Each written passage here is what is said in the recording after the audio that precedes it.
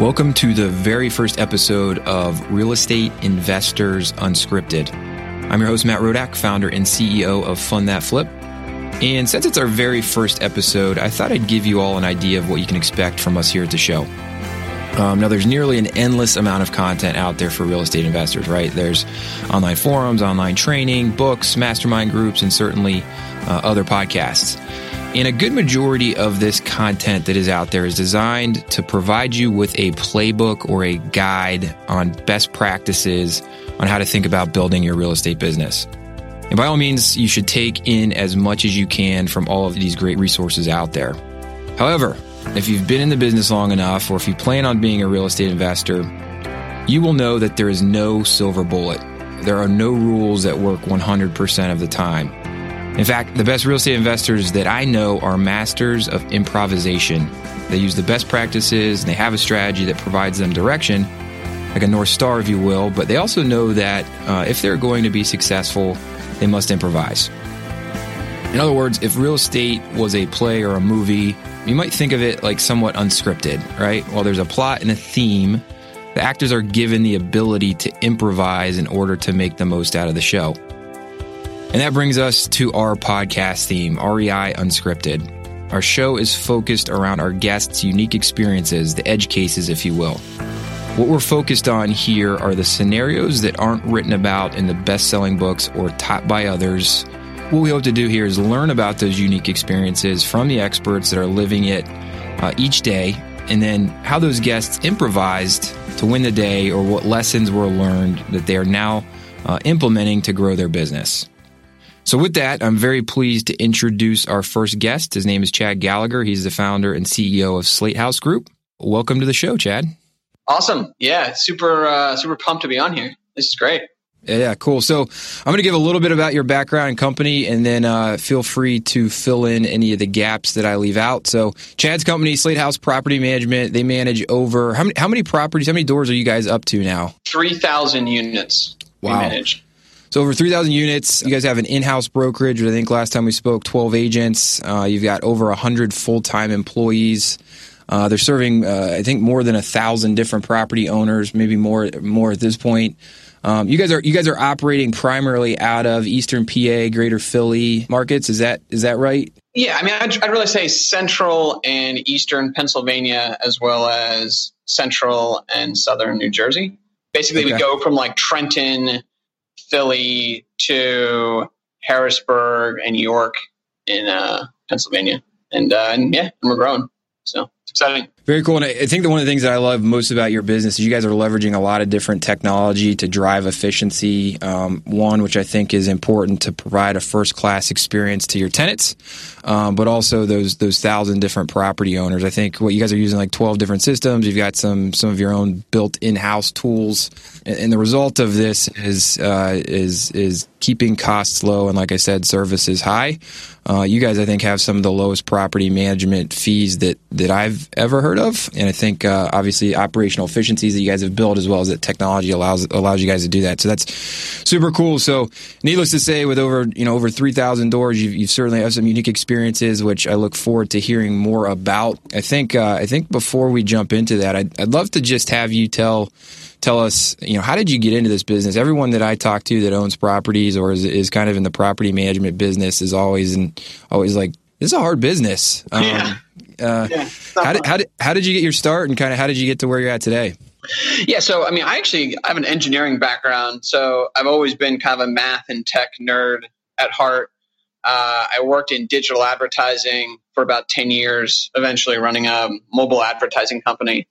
And what happened was my best friend from growing up, it's kind of a funny story. We were going to a bachelor party of one of our friends, and this is like back in 2010 when like people were rushing out of real estate, not into real estate. And his pitch to me, we were in the car for 4 hours driving to Pittsburgh, and it was basically, we're both kind of, math and tech nerds, and said we should start, using data and technology to figure out how to invest in real estate, but do it with the long term in mind. And so, don't be so bothered by cycles of real estate.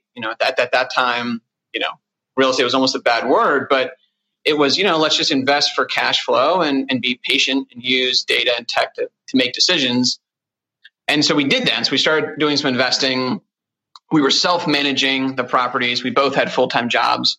And we interviewed a bunch of local property management companies to try to find one to give our properties to, and left that actually disappointed because no one was really utilizing tech the way we thought it should be done, and in a way that could allow us to scale. And so we made what was actually a hard decision to have my business partner, Nate, leave his job as a math teacher and basically go start and run our property management company.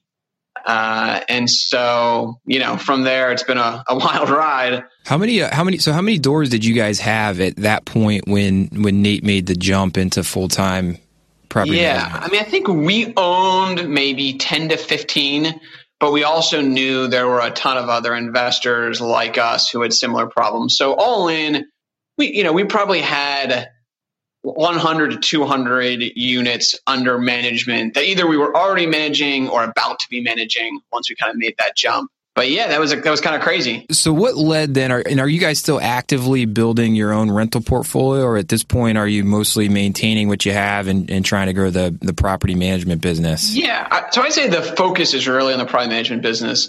We do, I'd say once a month we come upon a deal that we just can't turn down. And we do pick up a property here and there, but that's not really the focus at this point. The way I look at it is kind of no one wants our property management business to be run better than we do, right? So it's managing. I mean, we're up to about 200 units now, and all we think about is how do we get those run better and smarter. And as we optimize our own property management company, it benefits us as owners, but also benefits all the other owners we work with. Yeah, that may be the first time that I've heard a positive outcome from a bachelor party. So that's cool. Yeah. So you guys have been doing this almost a decade now. You're up to 3,000 plus units. You certainly probably have seen some interesting things that you don't read about in books or hear in a lot of different places if you're thinking about getting into real estate. So kind of what I want to do is kind of pick your brain on some of the different things that you've seen at different life cycles of the property management, call it tenant life cycle, if you will. Sure. And I broke this down in kind of 3 different phases because I like the number 3, and you can add or subtract as you see fit. But I kind of see this, right, as you've got the first part of the phase where you're showing tenants the units, you're screening them, you're getting them signed up and moved in, right? And then there's the phase where they're moved in, they're paying rent, hopefully. You guys are getting maintenance requests, things are breaking, there's, natural disasters, all of that good stuff kind of during the time that the tenant's living in the property. And then the last phase I kind of see is like when the tenant's moving out, right? Whether that's voluntary or involuntarily, and kind of different things that have to happen in that phase. So maybe you could, like that first phase, right? When you guys are showing the properties, you're screening tenants, you're getting them signed up. Do you have any unique experiences or just maybe even more anecdotally, how you guys think about doing this maybe differently, or how you've had to improvise in the past to, improve your business and get better at this phase of the business? Yeah. So, I mean, I guess I'll just give you just one very specific example. I mean, obviously things have changed over time. One thing I think about is how do we make it as easy as possible for a tenant to both find a listing, but also to even schedule a showing. And that sounds like such a little detail. But if you kind of think about how that normally happens, the normal experience for a tenant working with, just kind of your regular landlord is they see the listing. Maybe they see it on Craigslist or whatever, and they see a phone number and they call the phone number, and, it's probably 7:30 at night on a Sunday. They're calling. The landlord doesn't answer because they're, they have a life and they're doing their own thing. And then, Monday morning, landlord calls tenant back, but now tenant's at hopefully their job, right? And so now you're kind of playing phone tag. You're trying to figure out what times work. Maybe you're emailing back and forth, but it's just not a great experience. And so we actually leverage basically 3 or 4 different technologies for it to all kind of come together integrated, where the tenant can actually on their mobile phone find our listing across, 100 different websites, including our own, but then can actually see when the local property manager is available to show the property, can actually book the showing right on their phone that very second. And then that showing pops up on the property manager's calendar as well as the tenant's calendar. And now the property manager, without ever having to do anything, now has this showing on their calendar they know to go to. And the prospective tenant has never had to email us or call us if they didn't want to. So that's a pretty big change, right? And I think that it all kind of starts with, my background in mobile, right? I'm kind of obsessed with, mobile in general. We know that it's a pretty crazy number. 75% of all of our website traffic now comes from mobile devices. Wow. Which is just kind of breathtaking, right? If you think about how fast that has grown. I think even just a year and a half ago, that number was 50%. So, I think, the world of finding tenants is someone who is on their smartphone, who wants to figure out how to get in that unit to see it as easily as possible. Yeah. And are you guys, and this is interesting, right? And we see the same thing in our business, right? There's probably a lot of leakage in good quality tenant leads without this type of system, right? Because if you make the call, you get the voicemail, the guy calls you back on Monday, you're at work. If 2 or 3 other landlords have gotten back to you and something's scheduled before then, you may never ever see that tenant again, right? So I got to think it's kind of your sales funnel, right? You're getting more people actually through to a conversion point, which is seeing the unit, just by simply automating this. So that's really interesting. How long did it take you guys to kind of figure that out, or was that something right out of the gate that you were like, this is a big pain point for everyone, let's fix this right away? Yeah, when I look at our business, it's interesting. I think, if you're not in the business, you think, that's pretty simple, right?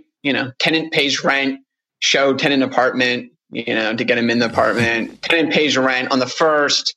If there's a maintenance issue, go fix it.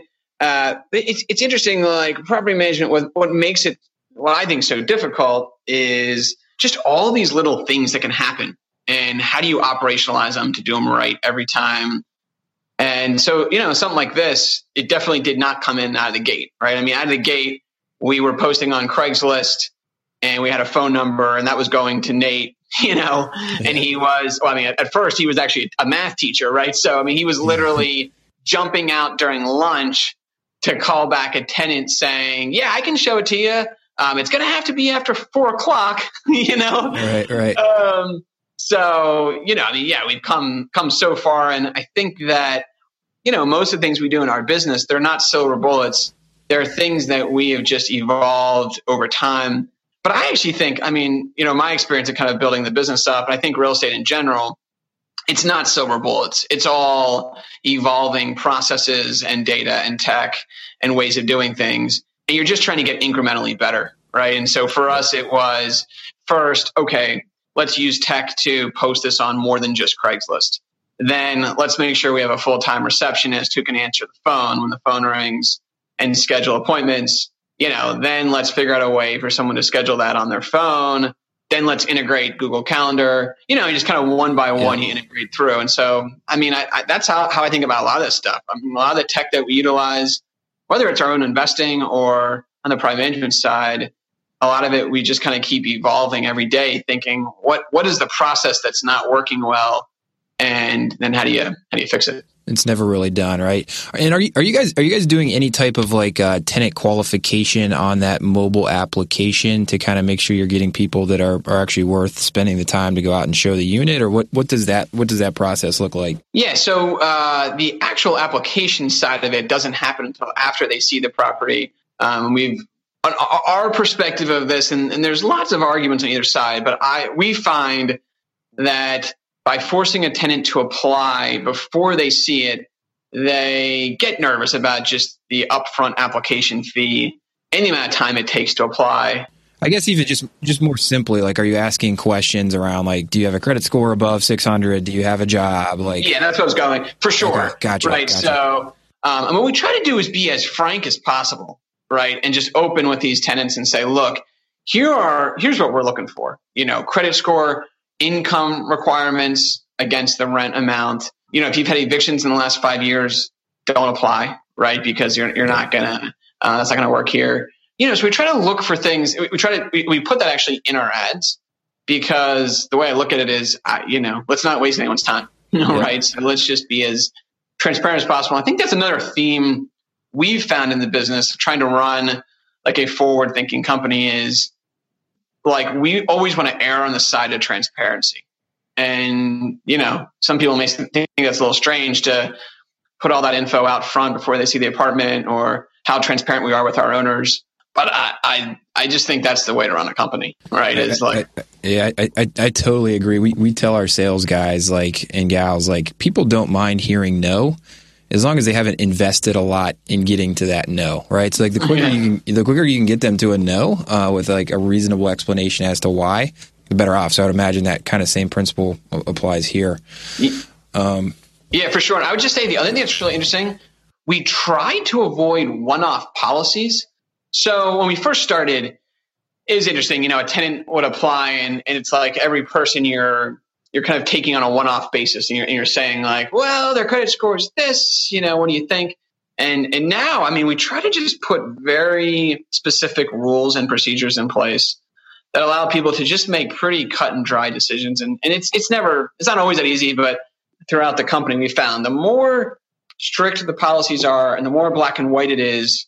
I always tell our guys, it's like, when you go to McDonald's and you order a Big Mac, you don't negotiate what the price is, right? You order the Big Mac, you know what that burger's coming, you know what's going to be on it, and you know what it's going to cost because the price is right there. And because of that, you just pay and you walk away. And so, in real estate, for some reason, more than other industries, it feels like everything is negotiable sometimes. Yep. And I just think that I've started to find that a lot of forward-thinking companies are trying to move away from that and move towards more transparency and less negotiation. And I'm finding their results mirror our own, which is actually no one likes negotiating, right? The reality is everyone likes transparency, whether that's tenants or owners. And so we just try to be really clear up front of how things work. Makes a lot of sense. So let's move on to then maybe the second phase, right? You've shown some tenants, you've got them through the application process. They get moved in, right? And you start with obviously collecting the rent, and then things occur throughout the term of the lease, not maybe for all the tenants, but for some percentage of your tenants. How do you guys kind of think about leveraging technology and thinking a little bit differently about managing to a tenant that now is in one of your properties?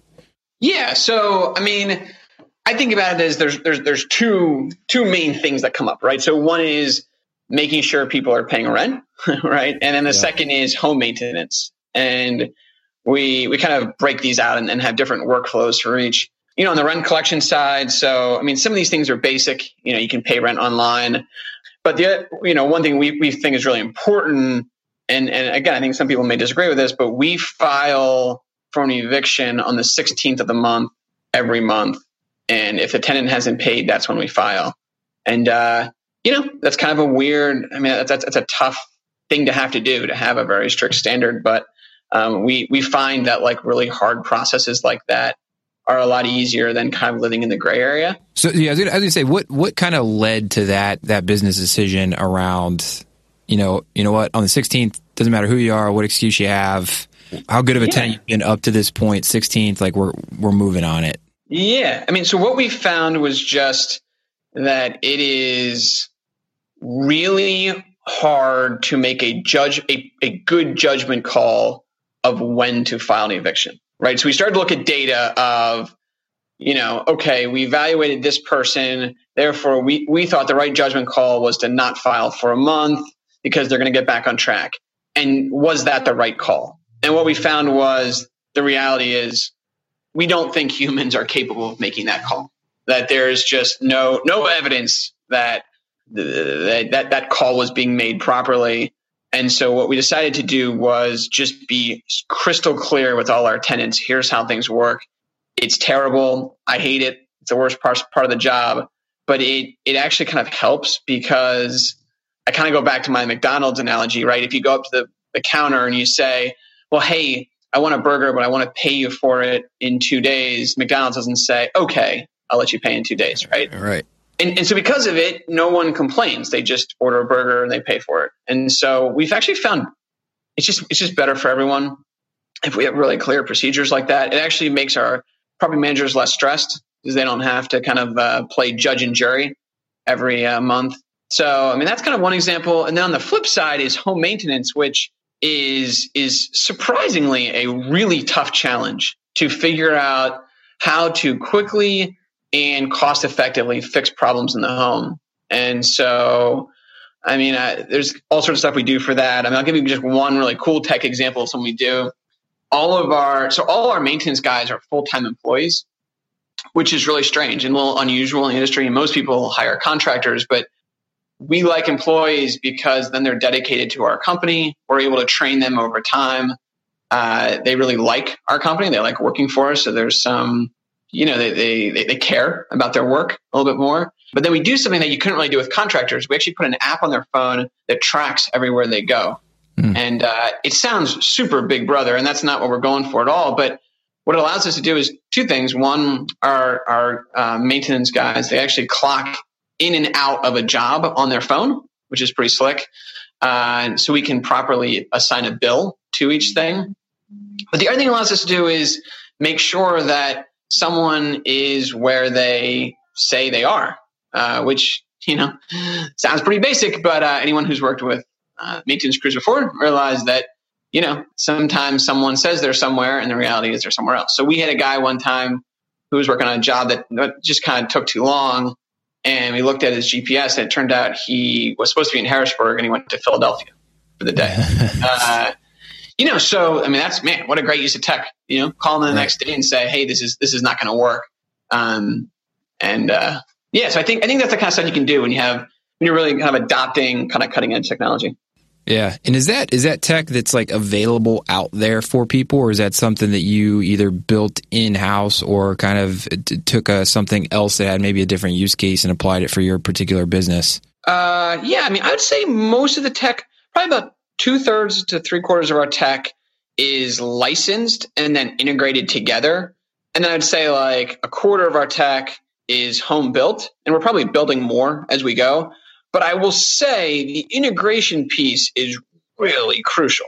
Like, these technology softwares, I'm sure you guys work with some too, that we leverage, they don't just come out of the box ready to rock and roll. There's definitely a lot of customization and then integration. I mean, we use lots of different technologies that we have to kind of integrate together. So, yeah, I mean, I think it's not always the easiest. And sometimes the manual stuff feels easier because you don't have to kind of roll out this new tech. But long term, I mean, I always tell real estate investors, like, if you want to scale your business and you want it to kind of work on autopilot, you got to invest in technology. Yep. It's the only way, right? I like to say I try to put myself out of a job every day by automating something either with technology or process. Yeah, totally. Cool. So let's move on to maybe the last phase. I know you hit on it a little bit with tenant now is it's time to move on, and maybe we can focus in on the involuntarily leaving the property through an eviction process. We talked a little bit about your guys' process on 16 days. You just move on it.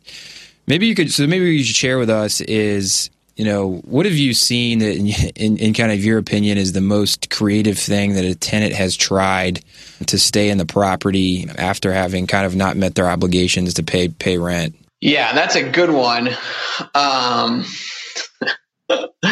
This one's tough to even. This is tough. We could go on and on telling crazy stories about tenants. The most what I think is one of the most absurd is we had a tenant who not only tried to convince a judge that we weren't filing correctly, but then tried to convince the judge to call all of the other local judges in the city to tell them we weren't filing correctly. And man, you just start thinking to yourself like, wow, like that's just so much work. What if you just, I hate to say it, but what if you just paid your rent on time? Right. I think the good news at a company like ours is we actually do file properly. We abide by landlord tenant laws. But the thing I find that's really, I think, a little unfair to owners, and we're seeing this more and more all the time, is each local judge kind of taking the law and sort of customizing it to how they think the law reads, which just doesn't quite seem like that's what should happen, right? Like, yeah. And so, I mean, I know I talk to landlords all the time. They're just so frustrated by it that not only do you have to know the law and follow the law, but you almost have to know how the local judge interprets the law, because some of these guys are just, these tenants, they are willing to spend a lot of time trying to figure out ways around paying rent. And it's probably the case that they know more. The tenants may know more about the law and the loopholes and the judges than you guys do, because they've been through it a time or two before. So I think for sure when we first got started, right? And I think at this point now we're kind of past that intro period. But I mean, I remember our first couple of months just being shocked at the knowledge of landlord-tenant law that some of these tenants have, right? And you think to yourself, man, like. Wow. Maybe you should hire them. Give them a job, solve the problems. Yeah, and I'll give you one more tenant story, just because it seems like you're looking for a funny story. And this is also not on the fun side of things. We had a tenant who we bought a property actually, and a bunch of people who weren't paying rent. We evicted them. We're in there cleaning the property up on like a Thursday morning, and one of the tenants comes flying into the apartment building, kind of screaming at us and saying that they're gonna burn the property down. And our maintenance tech thinks this, wow, this person's really been out of shape. Talks to him a little bit, says, I'm sorry, like you hadn't paid rent, the way to do this. And so then it turns out that night the building actually burnt down, and the tenant followed through on their claim, which was one of those like horror stories that makes people scared of real estate, I guess. So goodness. So it's one thing to say you're going to do something. It's almost even another thing to burn a house down. But to say you're going to burn it down and then 3 hours later actually do it is taking things to a whole new level. So yeah, you have to maintain some level of optimism about the population at large when you deal with some of these stories that happen in real estate, right? For every one of those guys, there's still 1,000 people that just want a nice place to live, is what I always try to tell myself in this business. Yeah, no, for sure. I mean, it's weird, right? It's like I find that the more we do this, that so we got like 3,000 tenants, and 2,900 or more are great people who do what they, who like working with us, pay their rent on time, take care of the property. Owners love them, and it's definitely that long tail that kind of gets a bad rap for real estate overall. And you just try to push through that and remember that the majority of homeowners and tenants are actually pretty good people. It's just some of these crazy stories that those ones stick out in your mind. So yeah, totally. Look, we're running out of time. I know you got to jump. You're a busy guy. Last question that I wanted to get in is, you guys obviously killing it, up to 3,000 units. It seems like you've done an awesome job around building a scalable business. And I'm curious, like, what does your business look like 2 years, 3 years, 4 years from now? Where do you guys want to take this? Yeah, it's a good question. I mean, I think so. I mean, we started out being a kind of a central Pennsylvania company. Then we found there was a need for what we do in more places. We expanded into New Jersey, the Philly area, and that's going well. And we're continuing to expand. I think as we look towards the next couple of years, probably two things. One, on the kind of product side, how do we build and leverage more tech to create better experiences for owners and tenants? So that, with my kind of engineering background, I'm really passionate about that, and always asking our team, what else can we build or license? And then on the kind of geography front, I mean, we're already kind of getting requests in kind of neighboring states and cities. And so the idea is to keep operationalizing it and allow us to grow into more geographies where people, frankly, want to invest more, but are having trouble because there's not quality property management at a decent rate. We charge like 6 to 7% as a management fee. And I think what we're hearing is that's, a bit unusual on the lower side to some other areas. So yeah, it's kind of two things, right? Adopt more tech and then expand into more geographic locations. that's kind of what the next couple of years look like. What's the goal for number of units you want to be at in, say, by 2020? Yeah. I mean, I think over 10,000 units by 2020 is our goal. Wow. And then the long-term goal of the company is to build a company that can handle 40,000 units, which these sound like huge numbers, but the trick is all around using economies of scale and operational efficiencies to run a better company. And if we do that, everything else will come together. That's awesome. So let's get out of here on this. Listeners out there, they've got properties. Maybe they're managing them themselves. There's people here, I'm sure, listening that have smaller property management companies than yourself. What parting advice would you give to those folks on, if there's one thing they can do right now today to be a better property manager, what would that be? That's a good question. One thing to do today. Yeah, I mean, I've really hit on the tech side of things pretty hard, and so it probably sounds pretty cliche, but I would think about what is the thing that is causing you the most trouble? Like whether it's tenant-related, home maintenance, what's taking the most of your time? And then I would just become obsessed with finding the technology that you can use to automate it or create better operational flow.